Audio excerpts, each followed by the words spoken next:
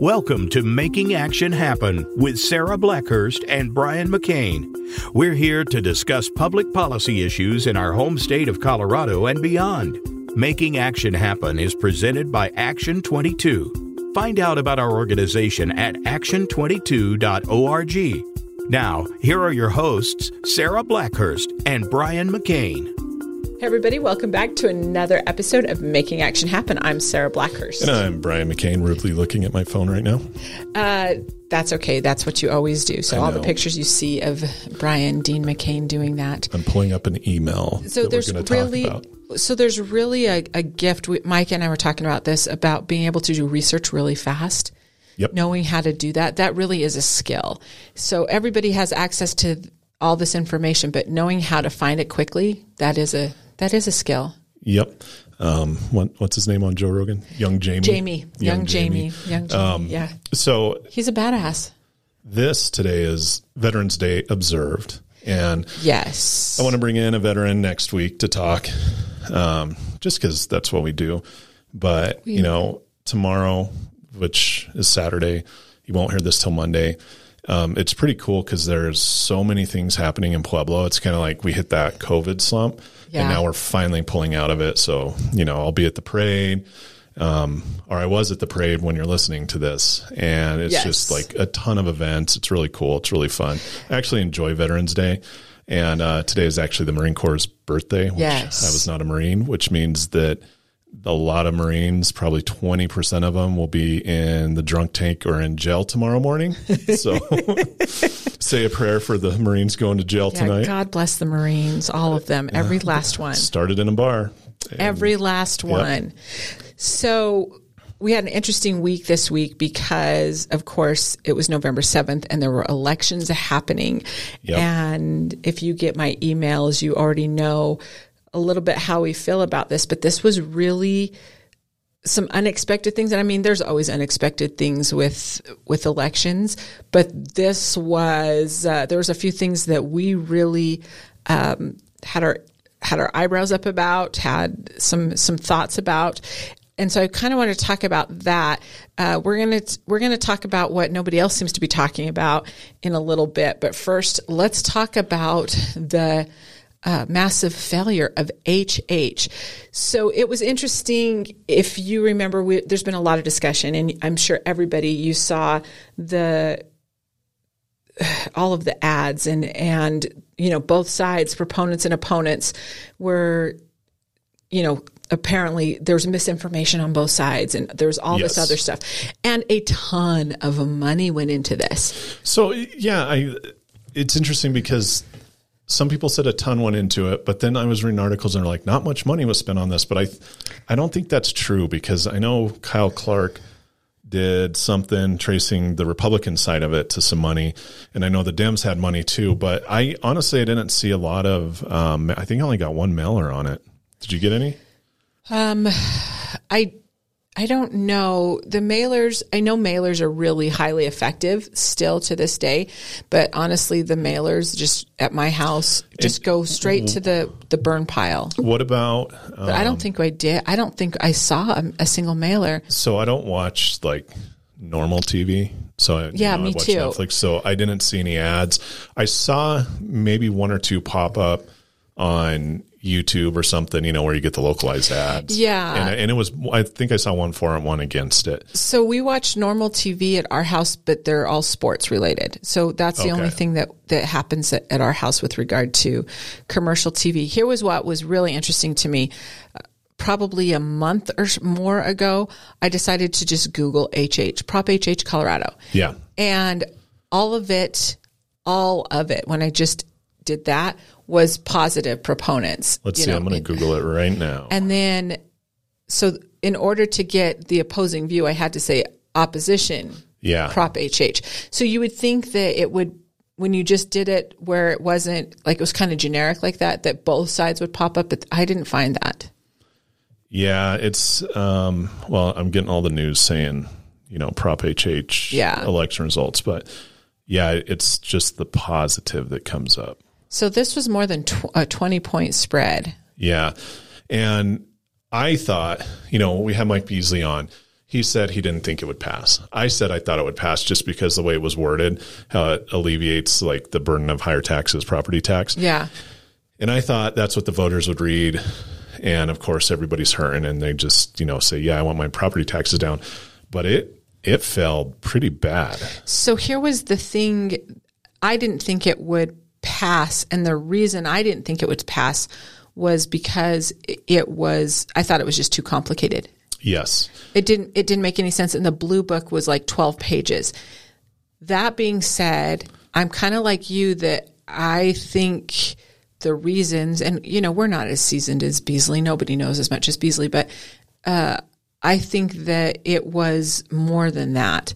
And just talking with people and just saying, what do you think or whatever, or getting the questions and then looking at what the questions were, I think it was a lot more. I think that the confusion actually caused people to dive in a little bit more on their research that they have with past. Also, I heard from a few people that I would not expect this, but it was, it's a statute change. And they were like, we know, like, I never vote for that.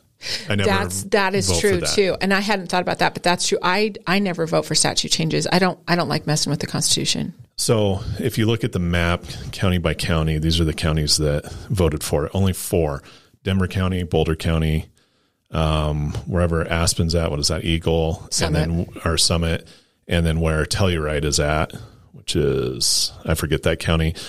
So those 4 are basically the tourist towns. Right. And that's where probably property taxes skyrocketed in Aspen and Telluride.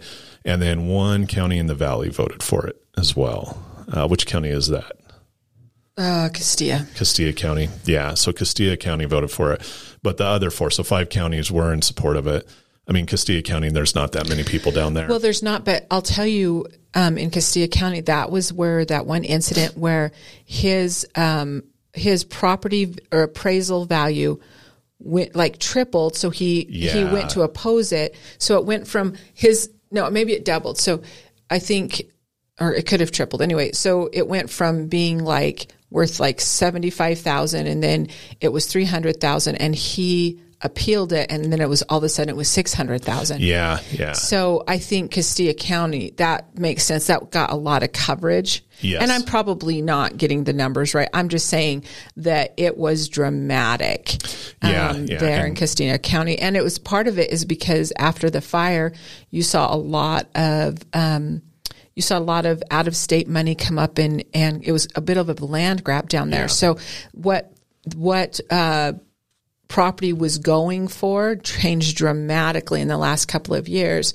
So there's a disparity there. And I'm just rounding, but it was 60-40, 60 against and 44. That's huge. That's a 20-point spread is huge. Technically it was 60.16 and 39.84, but. So here's the other interesting part of that. And,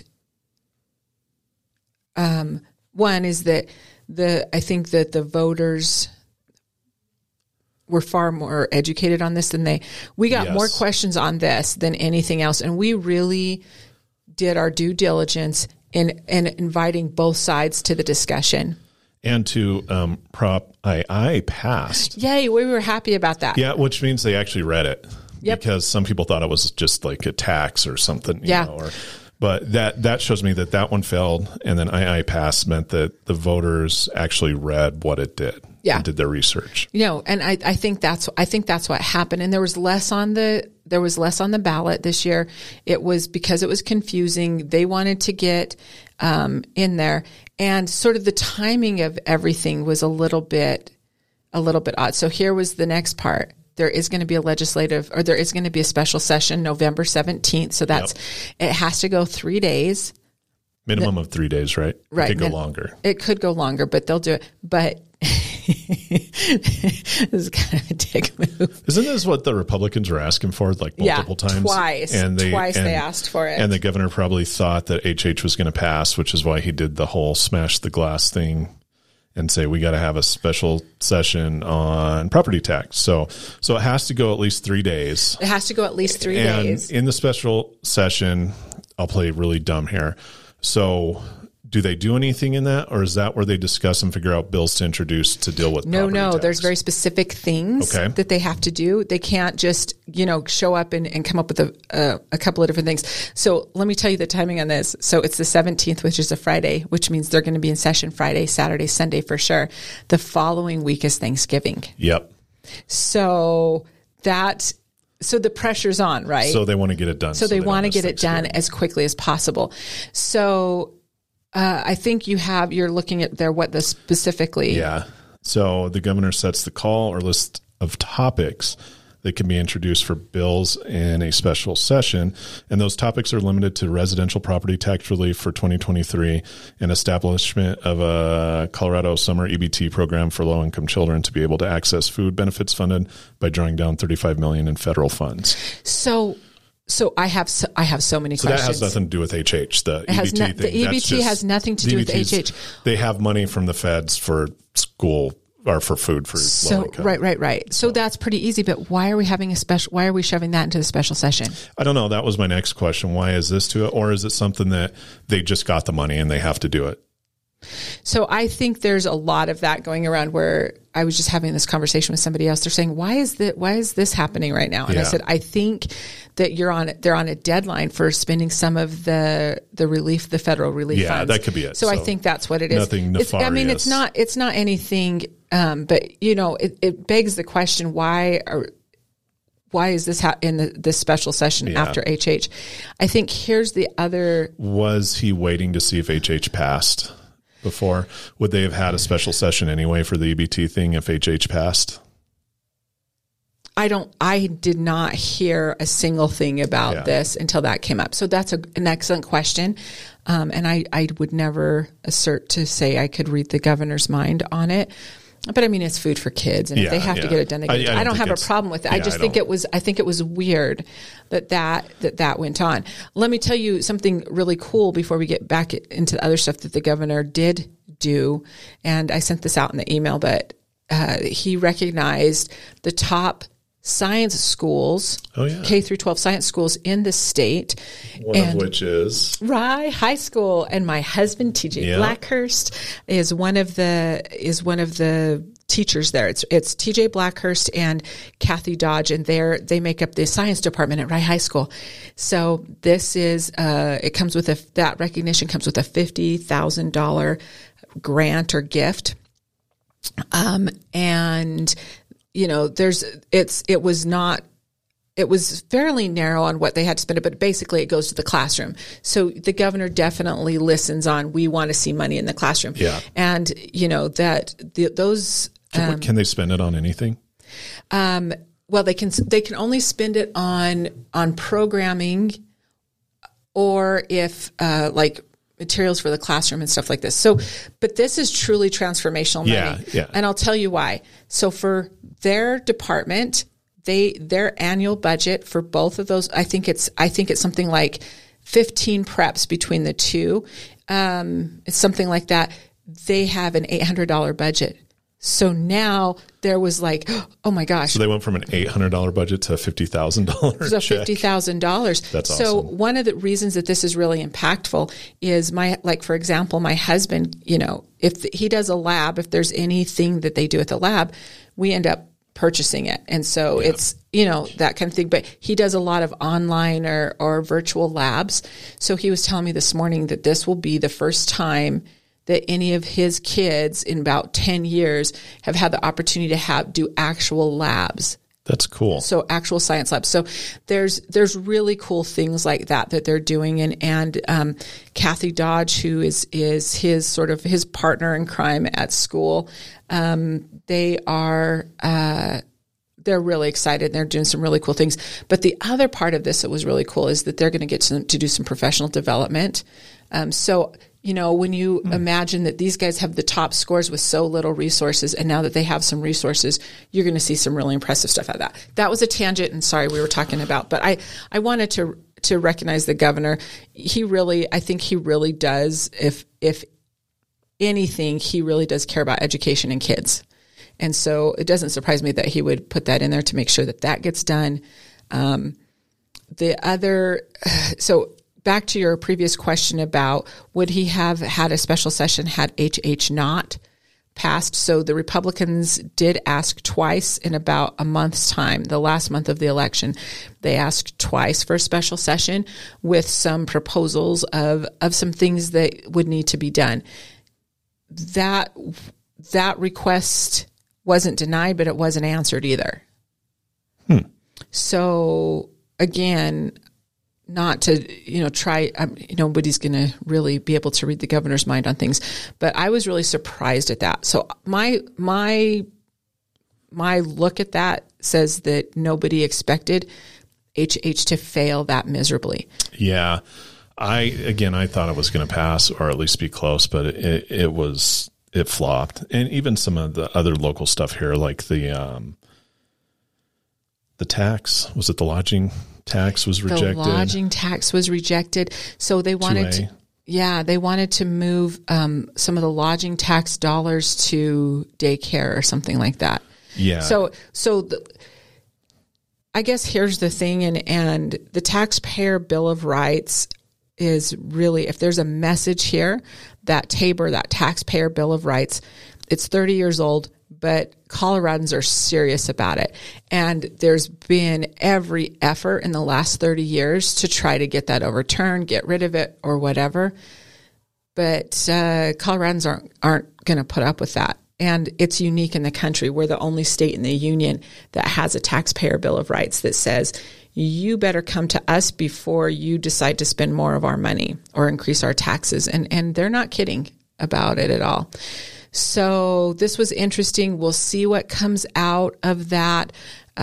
We actually, I'm going to go up there and kind of sit through some of that session and just see. I really want to see how the discussion goes with regard to that, because this is one of the things that if something's not done, you're going to see the biggest tax increase in Colorado history. And it affects every single homeowner and everybody who owns property, who owns real property, like, real estate. Yeah. It's going to affect all of us, and we know it's going to hit us. And when you look at everything else, that the prices on everything else is going up. This is no small thing at all. So here was the other thing that was wildly interesting, and some of our inner circle were texting back and forth about it, and I haven't seen anybody else report on it, and it wasn't on the Secretary of State's website or there. I think finally the chieftain finally said something about it, and this was unexpected. So first off, the voting turnout this election was terrible. I mean, it wasn't super terrible, but it was less than it usually is. So we by quite a bit, right? Yeah, by a few percent from 2021. So in your experience, what does that mean when you have a low voter turnout? It's an off year. It's not a presidential election, so a lot of people don't vote. But this was even down from other off years. It is down by 2%. So it is low. It's not. Is it statewide? Yeah, or is statewide. So here's why that's so bizarre. So now everybody just has to mail in their ballots. It's like 1,000 times easier to vote than it's ever been, or drop them off. It's just so much easier now, and it's still abysmal. I think people are just burnt out. I think it's just the apathy. Yeah, they're just not enthused about voting anymore. And I honestly don't know, breaking down local elections, what the turnout is now versus 2 years ago. But I mean, off election years are always low. Like it's standard. It's not. I don't think it's a big deal. But Pueblo, for the first time ever, went Republican across the board.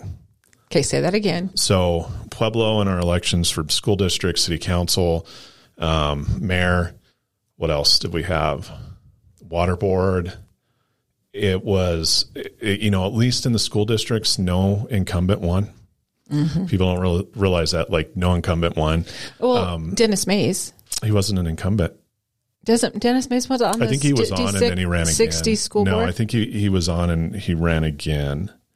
Let me see. I'm pulling it up. I think he came back on. Not a single incumbent on the Pueblo D60 board won their race Tuesday night.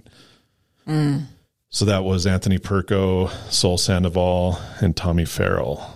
They all lost. But, okay, so Pueblo has traditionally been Democrat across the board. I always used to brag Scott Tipton was the first Republican to win nationally Pueblo since like 1972. But for the most part, it always votes Democrat. Yeah. It's kind of like the Democrat stronghold. There was a saying that if you want to run for office, become a Democrat. You're not going to get there any other way. So this time, it went all Republican across the board. The only two seats that weren't were the school board, because you had Bill Tebow and Judge Mays. And I think one of them's unaffiliated and one's a Democrat, but there weren't any other Republicans running on it. Okay. And the Republican took the first. I'm sorry, Brian. It begs the question. And if you don't want to comment, you don't have to, but it begs the question, how the hell did that happen? So I know Judge Mays, I don't think he was supported by the Democrat Party. I know Bill Tebow was. So there was an article in the Chieftain, and we knew what was going on. There was a group out of, where's it at? Is it Delaware? Yeah. Sorry, I'm pulling up different screens here. Bear with me. Dark money group from Delaware spending thousands in Pueblo's upcoming election. So they had a slate of candidates they supported. You saw the mailers. It was all these candidates together for school district, everything. They were putting this money in. I believe our Pueblo's own Sal Pace was kind of coordinating that. He was a consultant hired on it. And the Dem party chair, she was also kind of involved with this. They all lost.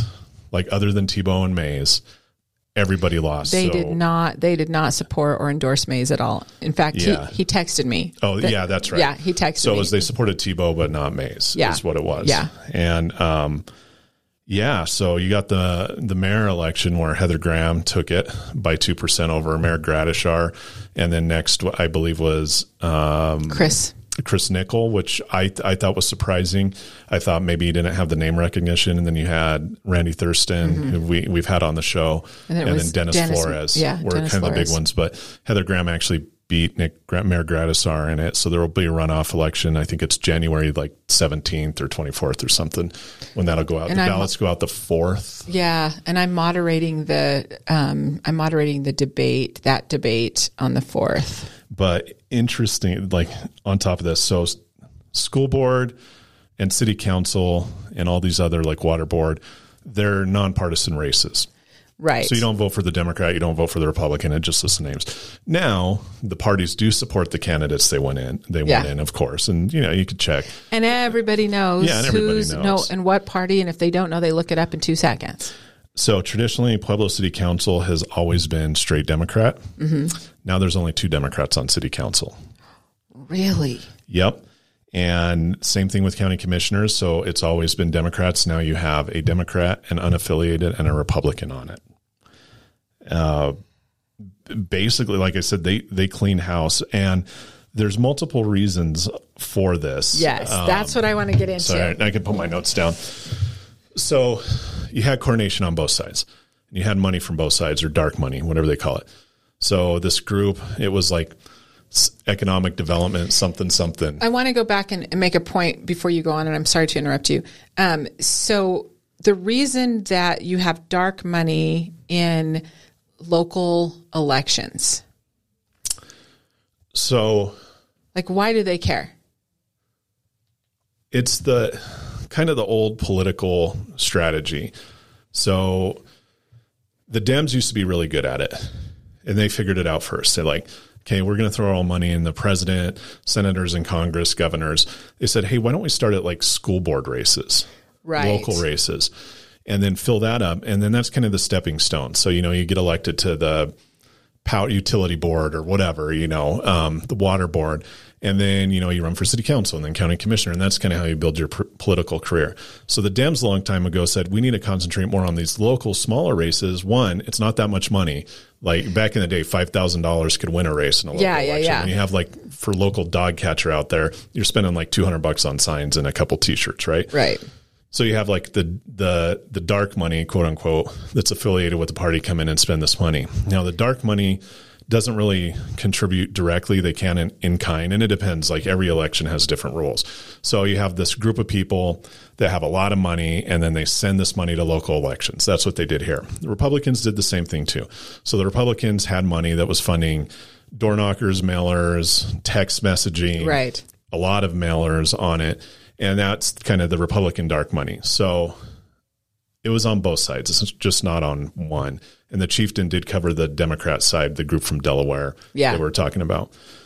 So it's a way for a candidate that may not have money, may not be getting direct donations, or can't take money, for a group to support them because that's the values that the group supports. And it doesn't even have to be party-based. It could be like the Builders Association. There's like, home builders or constructions have a national group that's going to spend money on candidates that are more friendly to like construction or something, it's standard. Well, but I think it's kind of BS. Like the money's worth more for local elections. Yeah. And I think it's a way to skirt around campaign finance laws. Like, honestly, you're not going to see any change in this until they actually reform campaign finance. And I think that's a big deal, because you can have, a limit at the contributions you get as a candidate, but then you could have groups dump like, say I'm limited to $350 donations. I'm not going to get a lot of money, but this group could come in and dump $10 million in my race. And that's the same thing, I think, that if you gave the candidate $10 million.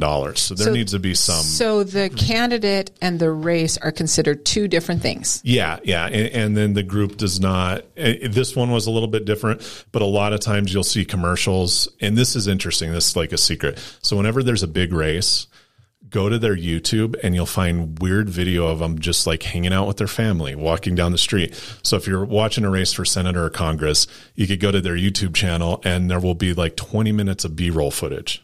No music, no words. And then magically, and that's publicly available, and they do that on purpose. So they put it up there, and then these groups, the dark money groups get it. Yes, and then they use it for their ad. And they make it for their ad.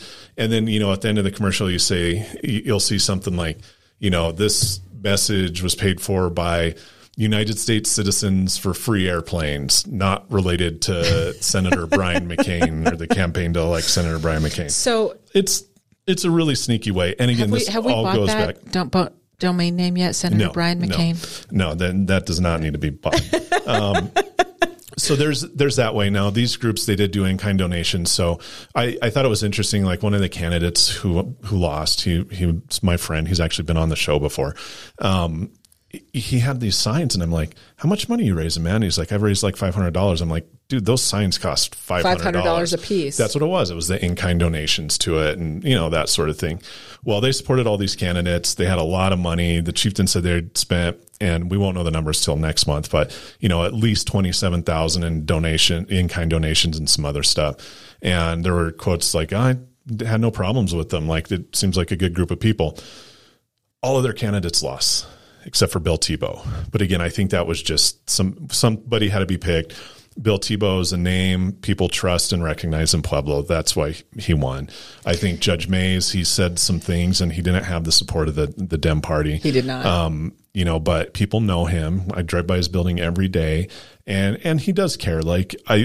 Judge Mays, he does care. I've been to many school board meetings where he's just sitting in the audience. He absolutely does. And he even said, I care about our children and their families. And he's one of those people, either you adore him or you can't stand him. Yeah. I'm in the adore team. I like him. But yeah. Anyway, so that money flopped right there. Now on the Republican side, you had, it was Stephen Varela. He was coordinating a lot of this stuff.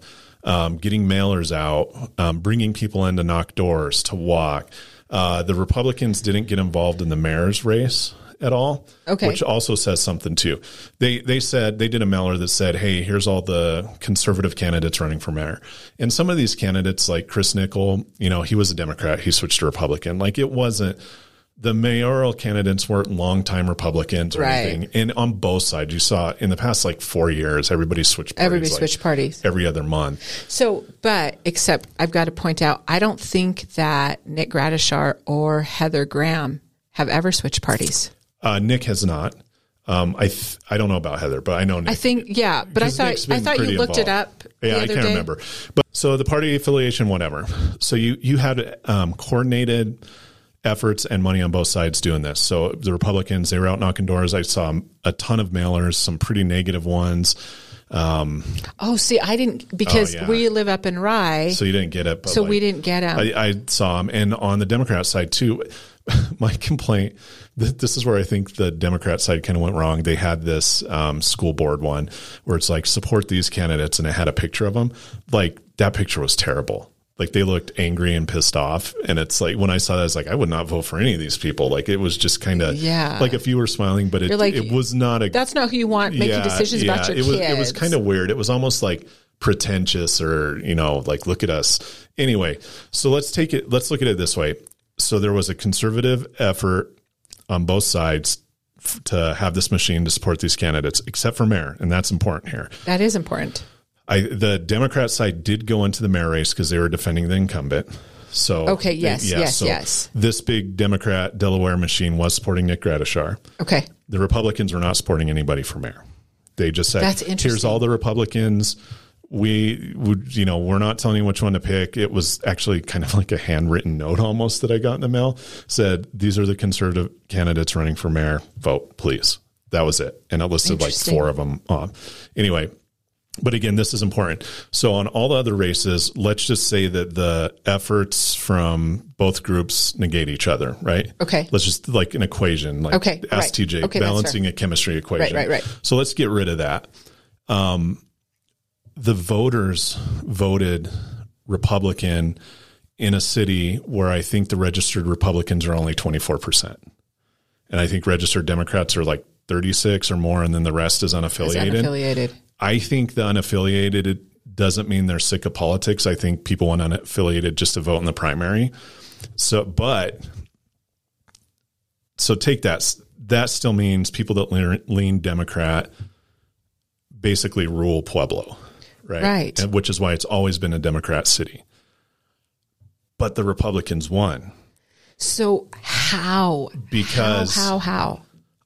I think perception is reality when it comes to politics. Everything is about public safety, homelessness, crime, and education. Jobs. Oh, education and jobs. And jobs. And you're seeing people, and even though Pueblo is a Democrat-heavy town, it's a very Catholic town, and it's very traditional Democrat. And the mentality of it is kind of that blue-collar union Democrat, which on top of that, you're seeing the unions kind of shift a little bit too and not be completely one way versus the other. They're more in the middle. And they're seeing what the news is saying about education. And I'm not saying this is true or I support this or disagree with it, but hey, they're giving our kids all these crazy books and like they're teaching this stuff, oh, yeah. The Facebook news the shock, like the Fox News stuff. So you have these conservative Democrats in Pueblo and they're like, what the heck? But at the same time, I think the Democrat Party, and even local to a point, has really been pushing that far left agenda more and more in Pueblo. And I don't think that far left agenda, and I mean, how many times have you heard it from Democrats in Pueblo where they're like, I think that's too far, that's too extreme, I don't agree with that. I'm still a Democrat. Like our good friend Commissioner Epi Griego, he's like, I'll never be a Republican, but I'm not, if this is where the party's going, I'm not a Democrat. You're seeing more and more of that. And their only choice on this ballot was the Republican, based on their perception of reality. Again, not saying it's true or false, but just the narrative out there, they don't agree with that. And that it showed in this election that they don't agree with this far left agenda. And I also think people are fed up because everybody's saying like, well, what do you care about? Crime and homelessness. And then you have the mayor and politicians say, it's not that bad. Like, it's really not that bad. They're like, you're making this up. This is my big, so it doesn't matter who is going to say that. If you say, my biggest concern is this, and you're like, oh, it's not that bad. And you get like you get from like a mayor or a county commissioner or city council, like, well, you're wrong. I've seen that many times too. From these elected officials when somebody's like, what are you going to do about all the homelessness and the drug addicts? And they're like, you're wrong. It's not that bad. Crime's actually gone down. That's not the perception out there. And we could get into that where I think the reported crime's gone down, but that's a whole different conversation. Again, we're dealing with reality is perception. Perception is reality. So they wiped the slate clean. Yeah. They're sick of this. And I know the Dems are saying, oh, great, we just elected a bunch of far right wackos. But put up better candidates if that's you don't want to get elected. Well, I think that disconnect. But when we were prepping for all the mayoral debate, and we were asking so many people, and Dwayne was getting feedback, you were getting feedback, I was getting feedback, and we were all doing it separately, by the way. Of course, you and I would check in with each other, but without fail, the very first thing was crime and homelessness. Every time. Again, perception is reality. And even if crime has gone down, I still drive down the street and see like 30 homeless people downtown on my way to work every day. Like, okay, crime, you could say crime's down all you want, and maybe it is, but when I drive to work, there's literally people on the street passed out. And again, that's actually what I see, but I'm saying this is like the average person in Pueblo. They're like, you're telling me crime's down, and I go to Dunkin' Donuts and there's like 20 homeless people sleeping right there. And these using are drugs. And here's the other thing. The people of Pueblo are just the best hearted people. They are.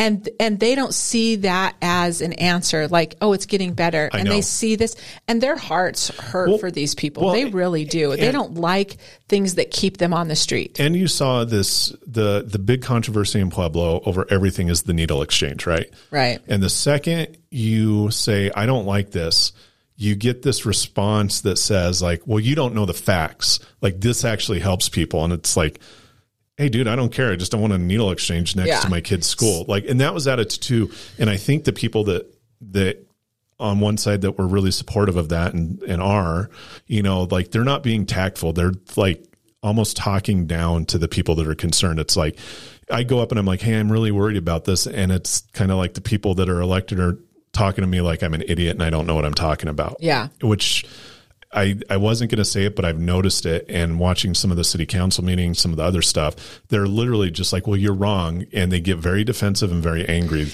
And the only one that answered it right in the debates that I watched with you was Brandon Martin. Brandon Martin. Yep, he's like, no, I don't want. What did he say? Location is very important. I don't want a needle exchange. It works other places, but it doesn't work in Pueblo. Yeah, and he said like there is statistics that show that this works if it's done the right way, which is true. I believe it's true.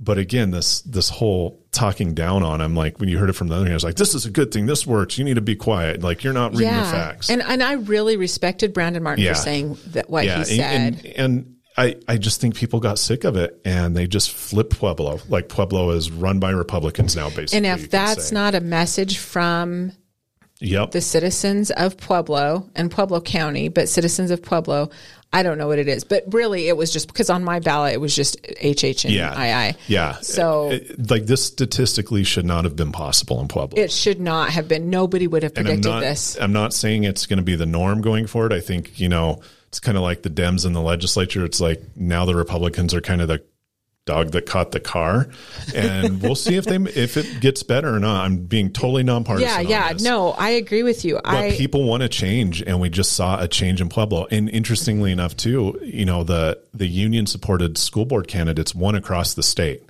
except for Pueblo.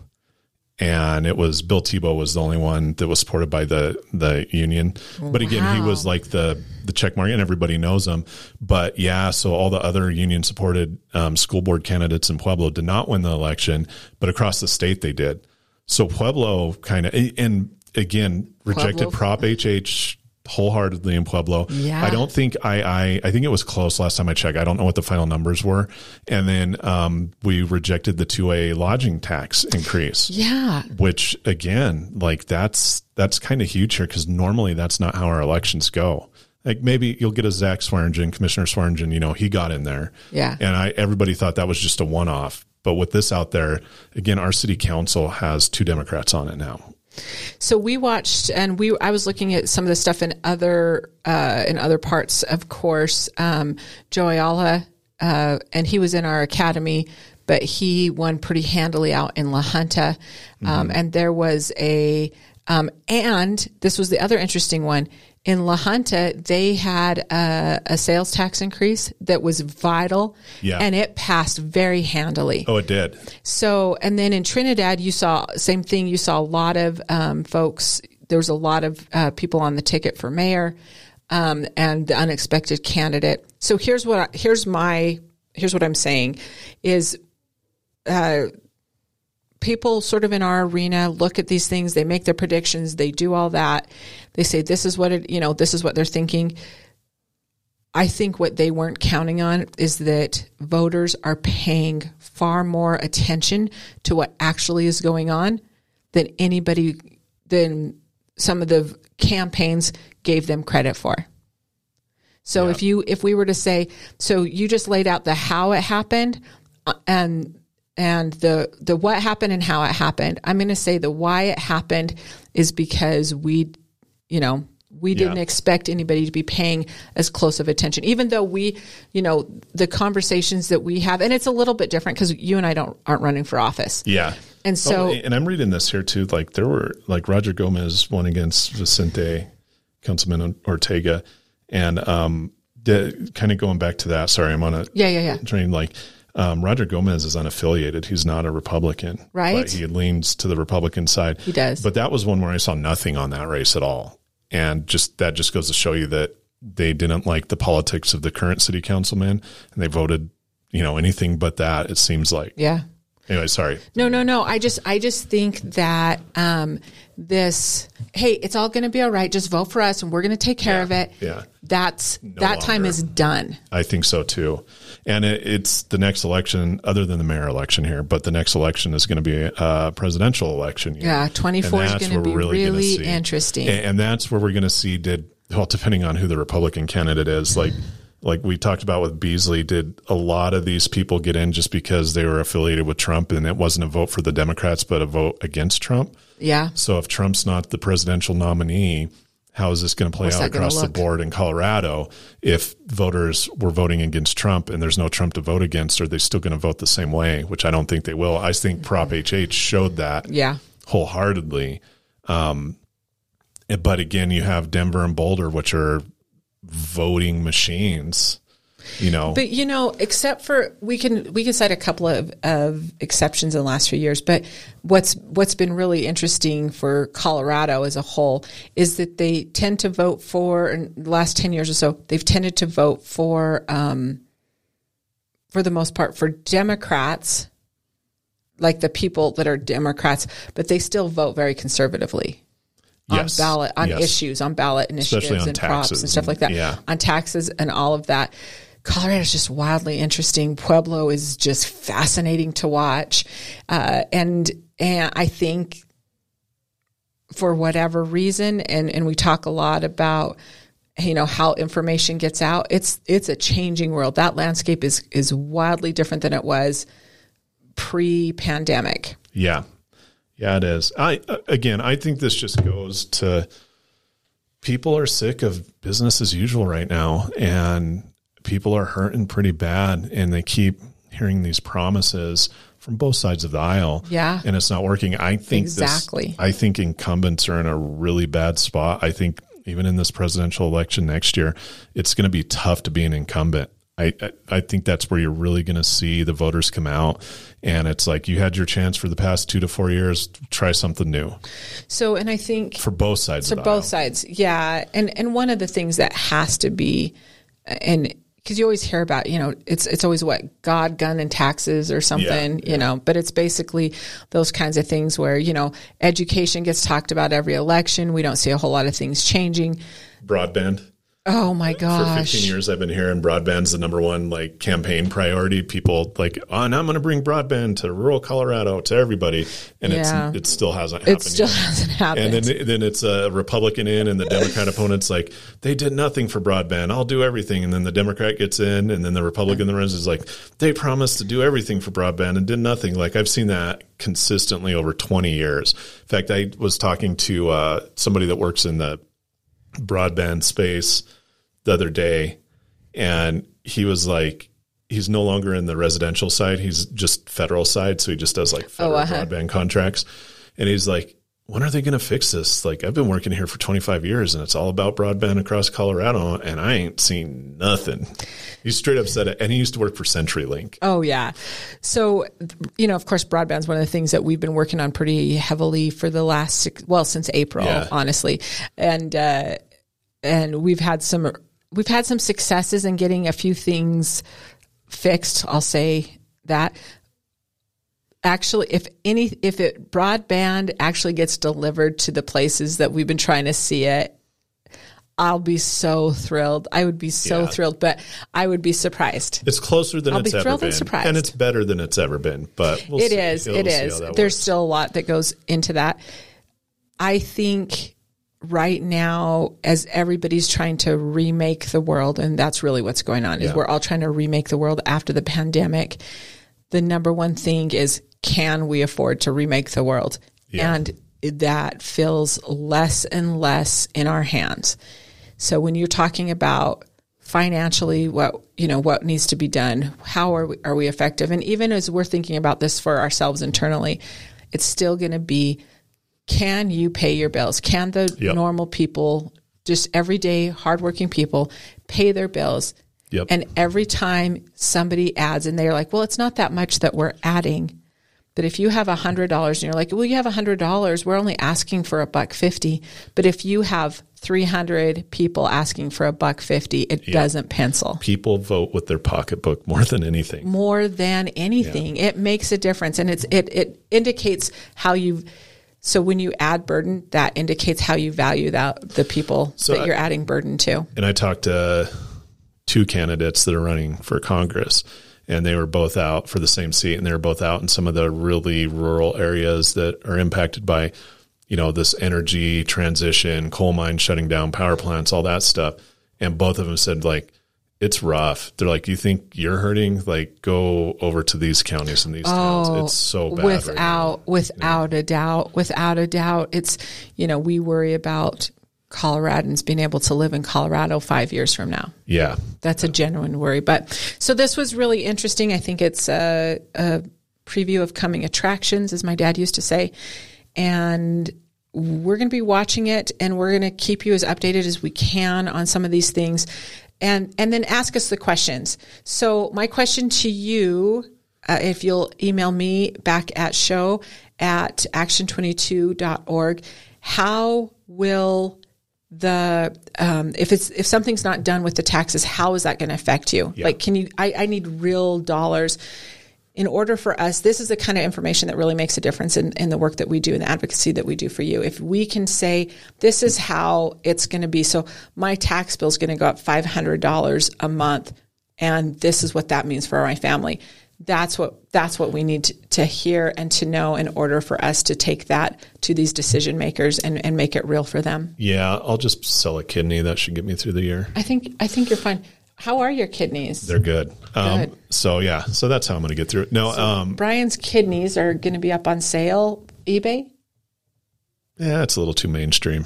I have to go to the dark web for that one. Oh, yeah. Anyway, so go email us at show@action22.org. You can actually go to makingactionhappen.com, and we have a website for the show. It posts the newest episode, and you can find us on any podcast platform and the Voice America Network. Nominations. Academy nominations are coming up. Not the Service Academy nominations, but we're accepting people that are interested in our Leadership Policy and Governance Academy. Send me an email, go to our webpage, or you could just email academy@action22.org and get with me, and I'll go through the process of that. And we're going to keep it up until the mid-January. I think around January 15th will be the cutoff date. Make our decision by the end of the month. So you have a few months to get that in. Any questions at all, just email me. We, Making Action Happen and Action 22, do not support or endorse candidates in an election season, but we offer a platform for anybody running for office if you are a member of Action 22. So email us. And if you're a candidate or you're thinking of running, this is going to be a big year. Join Action 22 and come on the show. Tell us what you're about. The views and opinions on Making Action Happen do not necessarily reflect the views and opinions of Action 22, its board, or its membership, except for Prop HH, which we were adamantly opposed to. So I could say that. And again, just email us at show@action22.org. And Chad Borthman, I know you're listening. You're going to probably hear this right before we see you at the Farm Bureau annual meeting coming up next weekend. However, we would like before that time for you to send us or reach out to us and tell us who you nominate for the 2024 Leadership Policy and Governance Academy. And stay tuned. Please listen to this show. Find us, like us, subscribe to us. We're going to be covering the special session that's coming up next week. And if you want your information, it will be out there on our website, on our show. Just please follow us and come along with us on the ride. And that helps support what we do. Thanks so much. We'll see you guys next time. Thanks. Thank you for tuning in to Making Action Happen. Be sure to join your hosts, Sarah Blackhurst and Brian McCain, for another edition of the show on the Voice America Variety Channel. Have a good week.